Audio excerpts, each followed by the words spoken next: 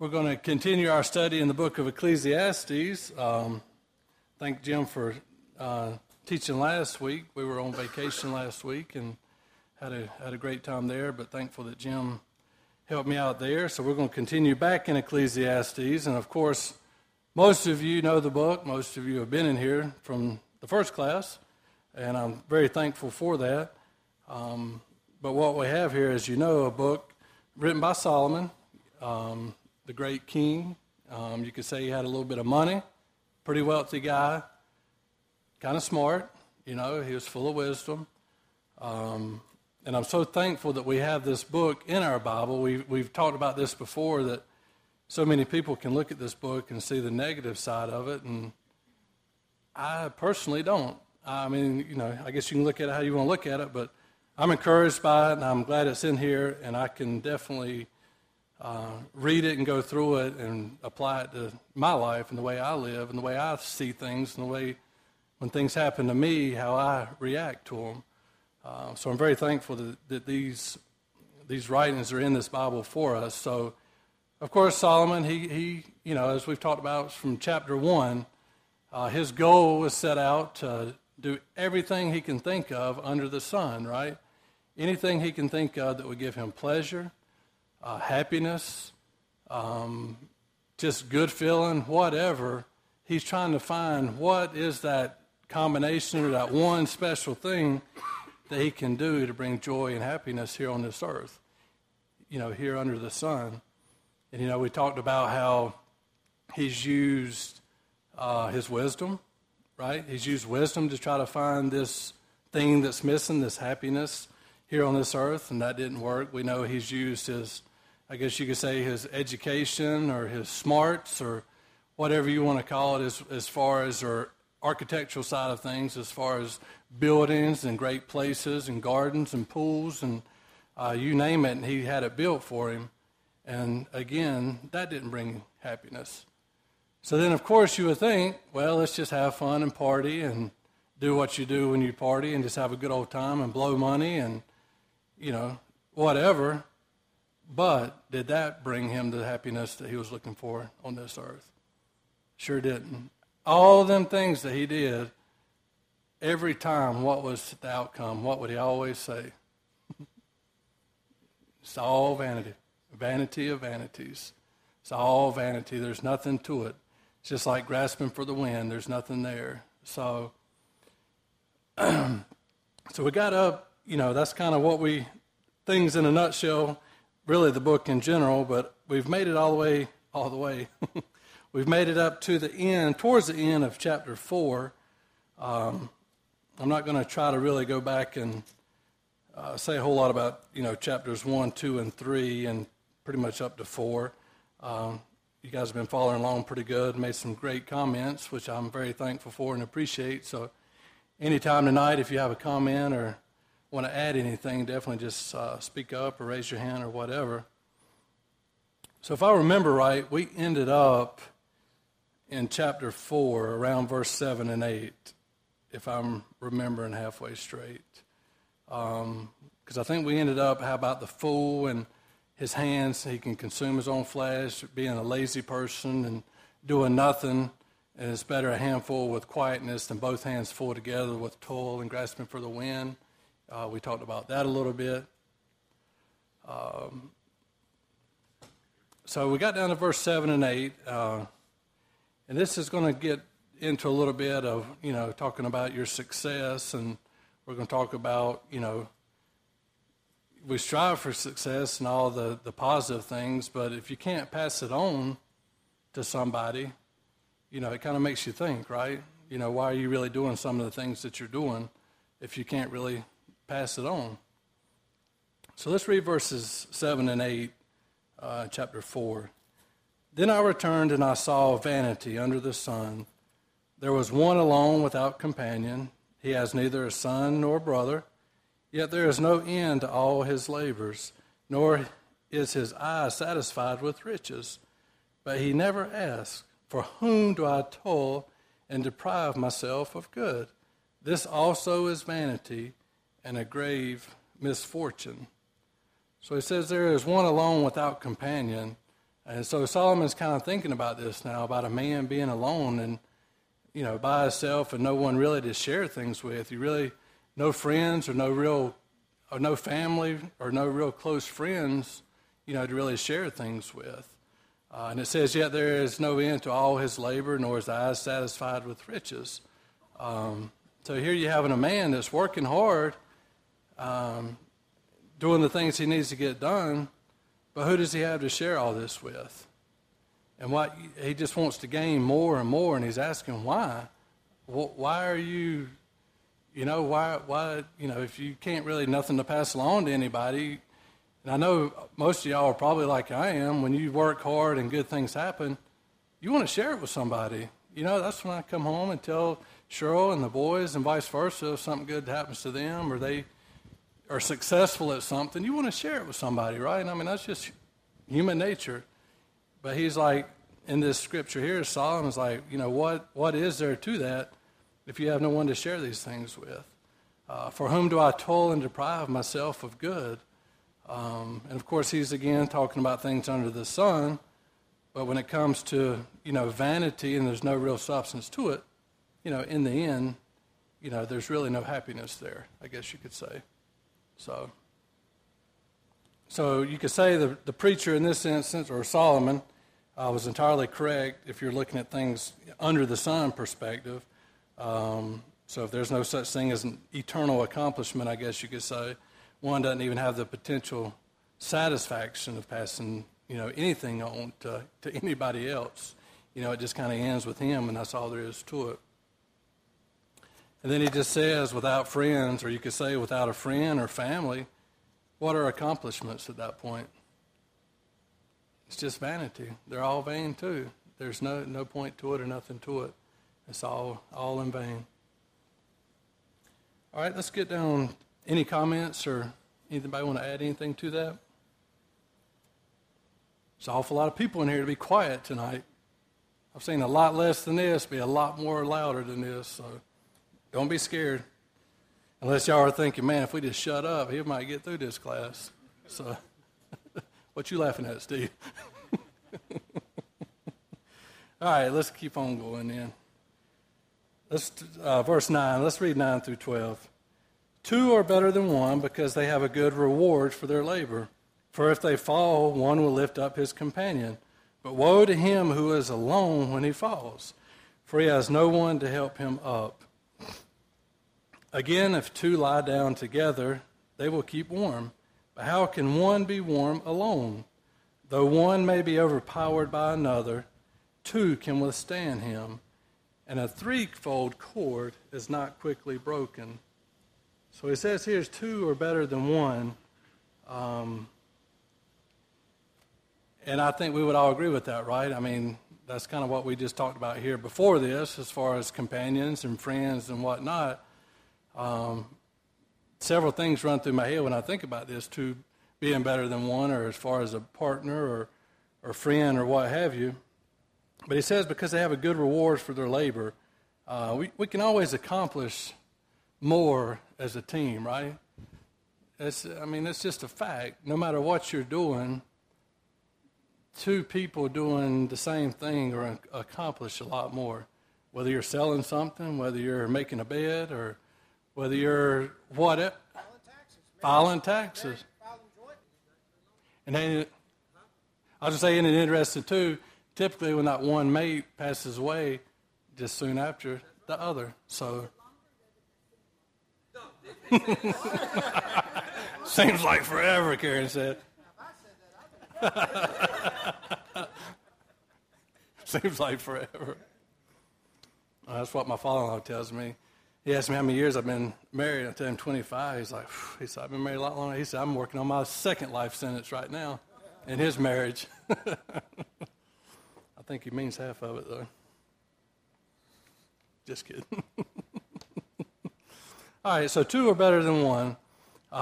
If they fall, one will lift up his companion. When 2 work together and live together, they can help each other out in difficult times. And Grady, I was thinking about you when I was kind of getting these things together, because you know what the buddy system is. We have the buddy system. Mike, I'm sure you guys have the buddy system. No buddy system. They didn't do nothing dangerous enough to need a buddy. That's his buddy. I need this, I need that. So in the military, a buddy system, you never do nothing without your buddy. If you go somewhere, you take your buddy with you. Because you never know when you're going to be in that situation where your buddy's going to save your life. Your buddy's going to come through for you. He's going to help you out or whatever. So every aspect of life, it's always good to have the buddy system. We've proven that over and over. But he says, but woe to him who is alone when he falls, for he has no one to help him up. So here we have Solomon understood that everybody needs help, right? And it's definitely a blessing to both to give and to receive the help. Whether which side of the buddy you're on, it's always good to have it and that you are able to do that. Because as you know, you might be the guy or the girl needing the buddy help, and then vice versa, you might be the one to help somebody out. So it works both ways, that's for sure. Then he says, if two lie down together, they will keep warm. That makes sense. But how can one be warm alone? So again, he just reemphasizes how two together, they can bring comfort to each other, comfort your lives with each other. So, though one may be overpowered by another, two can withstand him. So again, this could be security, or this could be in time of need or struggle or whatever. Again, common sense, right? Anytime you're in that type of situation, it's always to have a buddy with you, or somebody that can help you out, or like we say, somebody to watch your back. We all need somebody to watch our back sometimes. So these 4 verses show us a great value of human relationship, right? That obviously 2 are better than 1. Living and working together, there's a great advantage there. Working, whatever, 2 is always and typically better than 1. I know it's not always better. You can always get stuck with that one buddy that you just soon not be with, but see? Yeah. And that's fine if he's the one stuck in the hole, not you, right? That's a good point, though. Is it a true buddy? I mean, you need to be on the same page and have the same agenda, the same goals. Yeah, that's right. Janice? Yep. All right. We might as well just go there. A threefold cord is not quickly broken. That's where I was going next anyhow. Only other thing I was going to say out of these first 4 verses here, or these 4 that we just read, productivity, they have a good reward for their labor. Help in need, if they fall, one will lift you up, lift up his companion. Comfort in life, they're there to help keep you warm. And safety and security, 2 can withstand better than 1. So a threefold cord is not quickly broken. And I'm curious to see what some of y'all may think about this. This is Solomon kind of gives a final line to this section that's dealing with the goodness of companionship. And he notes that a threefold is not quickly broken. Now there's some different thoughts, and Jim, I don't know if you have have a thought on this or not too, but there's a few different thoughts, and I know we're talking about everything under the sun, but some people can read this, and think, like Janice was saying, you could even say you and Scott and God. That would kind of be the 3. I mean, it'd be tough to break that, right? 2 Christians, and, of course you're going to be connected with God if you're a Christian, but that 3 cord, how strong that would be. But then I was also reading, too, how back in that day, that 3 cord, the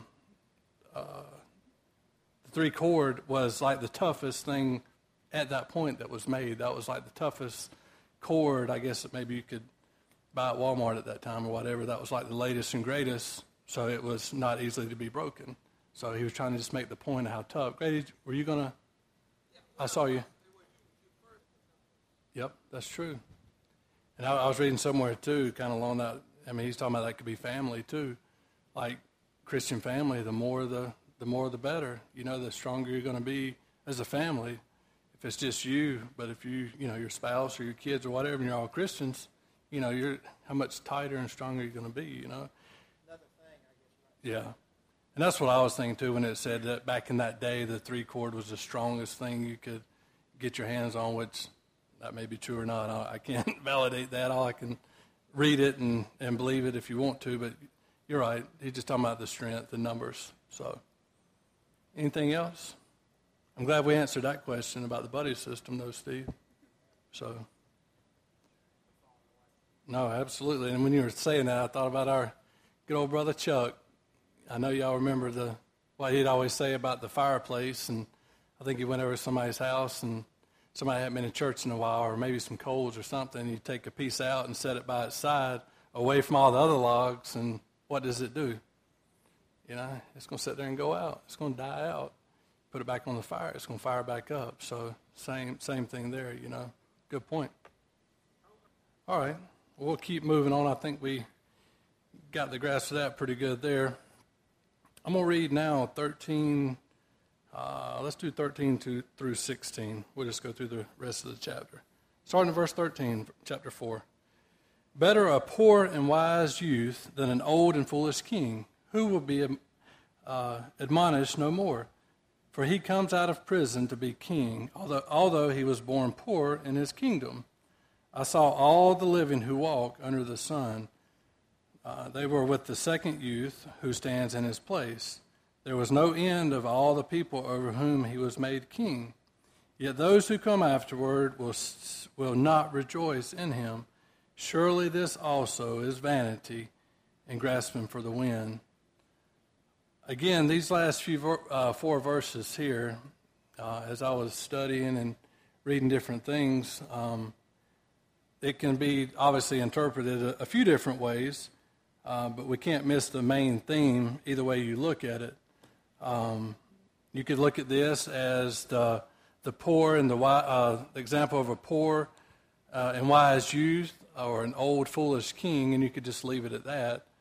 And you could fill in the blank, you can read and it would make sense. And there's some that think maybe this is talking about King Solomon and his son Jeroboam. That can kind of fit in here as well too. Solomon the king, old and foolish, and Jeroboam the one who comes out of prison, and they were talking figuratively, of course, out of Egypt.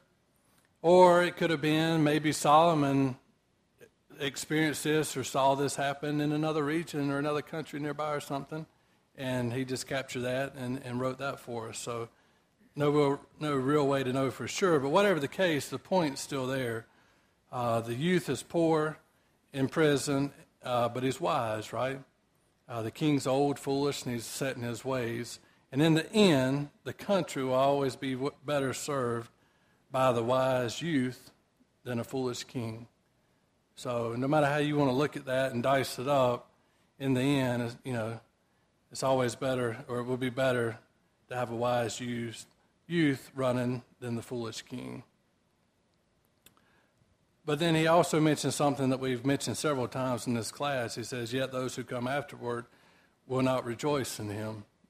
How many times have we talked about that? It's going to be just like the same old thing. Another king comes into place. He does his good things, whatever. Next generation comes along, and what happens? They like, king who? We don't know what he did. We don't know who you're talking about. And it says if he lived, if he lived and that lasted his entire lifetime, which back then we know that typically didn't happen, it would be pretty remarkable. The next generation, like we are today, they're going to be like, who are you talking about? How easy we forget about those that are before us, all the good that they've done. It ain't going to take no time. Everybody's sitting here,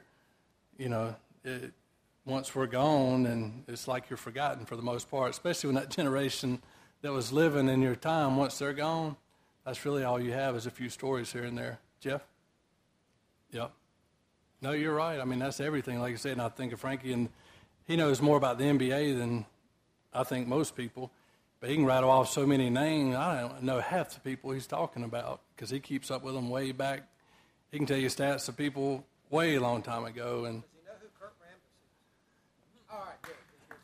I'm telling you, it comes to NBA, he's going to know it. So, but most people, unless you really dive into it, you ain't going to know what you're talking about. So I think we all get the point there, how soon we're forgotten once we're gone. Any other comments or anything? We're going to wrap up chapter 4 and move into chapter 5. I'm going to read verses 1 through 3. walk prudently when you go to the house of God, and draw near to hear rather than to give the sacrifice of fools, for they do not know that they do evil.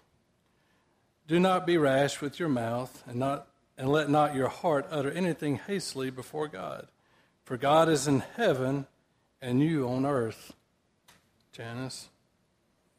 Therefore let your words be few, for a dream comes through much activity, and a fool's voice is known by his many words. There's a lot right here, and we're going to talk about it a little bit. But for the first time, we're kind of seeing now Solomon is kind of, I guess you could say, counseling or warning at this point. If you kind of walk prudently when you go to the house of the Lord, and draw near to hear rather than give the sacrifice of fools. And remember, we're talking mainly, for the most part, of things under the sun. So here we have Solomon kind of changing gears a little bit. He's kind of going a little bit of different direction here when he's almost like, look, listen up. I'm gonna give you a good piece of information here.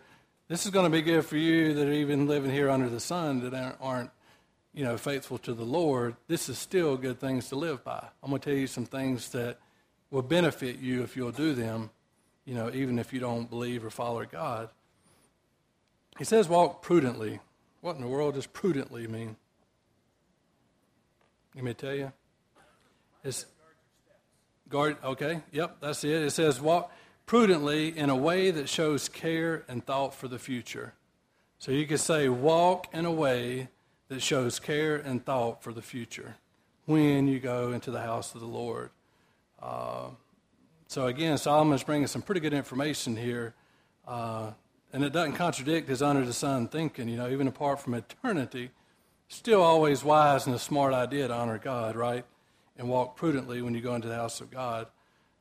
And like Jeremy said, he's saying, hey, watch your step. Look out.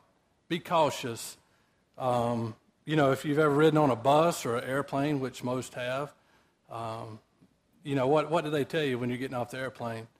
Hope you enjoyed your flight. Watch your step. Or if you get off a bus or whatever, they're always, thank you and please watch your step. Well, why do they tell you that? Why are they saying that for? They don't want to get sued and have to go through all the paperwork. No, they don't want you to fall and stumble and get hurt. They know if you don't watch your step, you're probably going to fall and get hurt. Something bad is going to happen. So they're warning you, be careful, watch your step. So this is what Solomon's doing here. He just, from the very beginning, he says, walk prudently when you go into the house of the Lord. Be careful, watch your step. Heed the warning. And we always have to make sure, we always need to make sure for us today. So, our motives, and there's warning there for us too. We need to always make sure when we come together to worship, and to me, this is another good thing I like about this too. I think we could all agree in this room how worship should be conducted, the acts of worship. And Jim has spoke about this a lot too, but there's a lot to do with getting ready for worship. Your mindset, before you even step foot in this building, before the worship service begins, there's a process involved with that. And that's kind of what Solomon's saying here. And we're going to read some more, and we're going to talk about it a little bit more. But I always know when you come through these doors, it's not about you, and it's not about me. I'm not here to please somebody, and I'm not coming here expecting somebody to entertain and please me. When we come through that door, we're coming here to worship God, and we should never expect someone to treat us special or you know what I mean? It's not about us. Don't, you've always hear people that leave church and saying, so-and-so, they didn't speak to me at all. That really got me. They didn't even look at me or speak to me.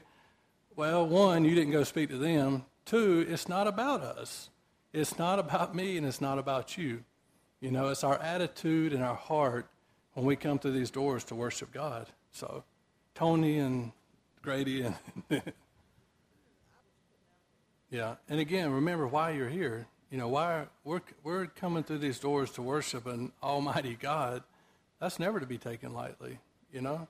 And I think a lot of people, I mean, it's easy to fall into whatever you want to call it, but, you know, I think we need to check ourselves a little more or all the time before we come through the door that, one, it never becomes just a habit, or I'm just going to show up because, you know, I don't want somebody to, oh, where were you at? You know, whatever. It should never be about any of that. It should always be about the worship and worshiping God. Yeah, and we mentioned several weeks before that even the non-believers, whether they admit it or not, you're enjoying everything that God created. So whether they admit it or not, and he's saying here, you know, let me tell you, let me give you a warning, and it's things that are good for everybody, no matter what you think or believe. This is just a good practice and some things you might want to pay attention to, you know. So, good point, dude. I'm sorry. No, we're definitely going to get, maybe not tonight, but we're going to get to that. One thing I had here, too, I picked up. It says, fruitful and acceptable worship begins before it begins. Fruitful and acceptable worship begins before it begins. And again, I think we've heard lessons from Jim over and over about that. Begins before your foot comes through that door. All right, so it says, draw near to hear rather than to give the sacrifice of fools. And this is going to go into what we're talking about as far as the speech and the sacrifice of fools, or the hasty speech that we're going to see as we keep going just a little bit. But Solomon, he's telling us to come to the house of God to hear. Barbara, come to the house of God to hear rather than to speak. And worse than that, speak without even thinking or foolishly thinking.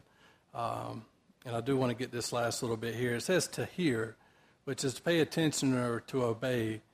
I'll read it right here. 1 Samuel 15 and verse 22.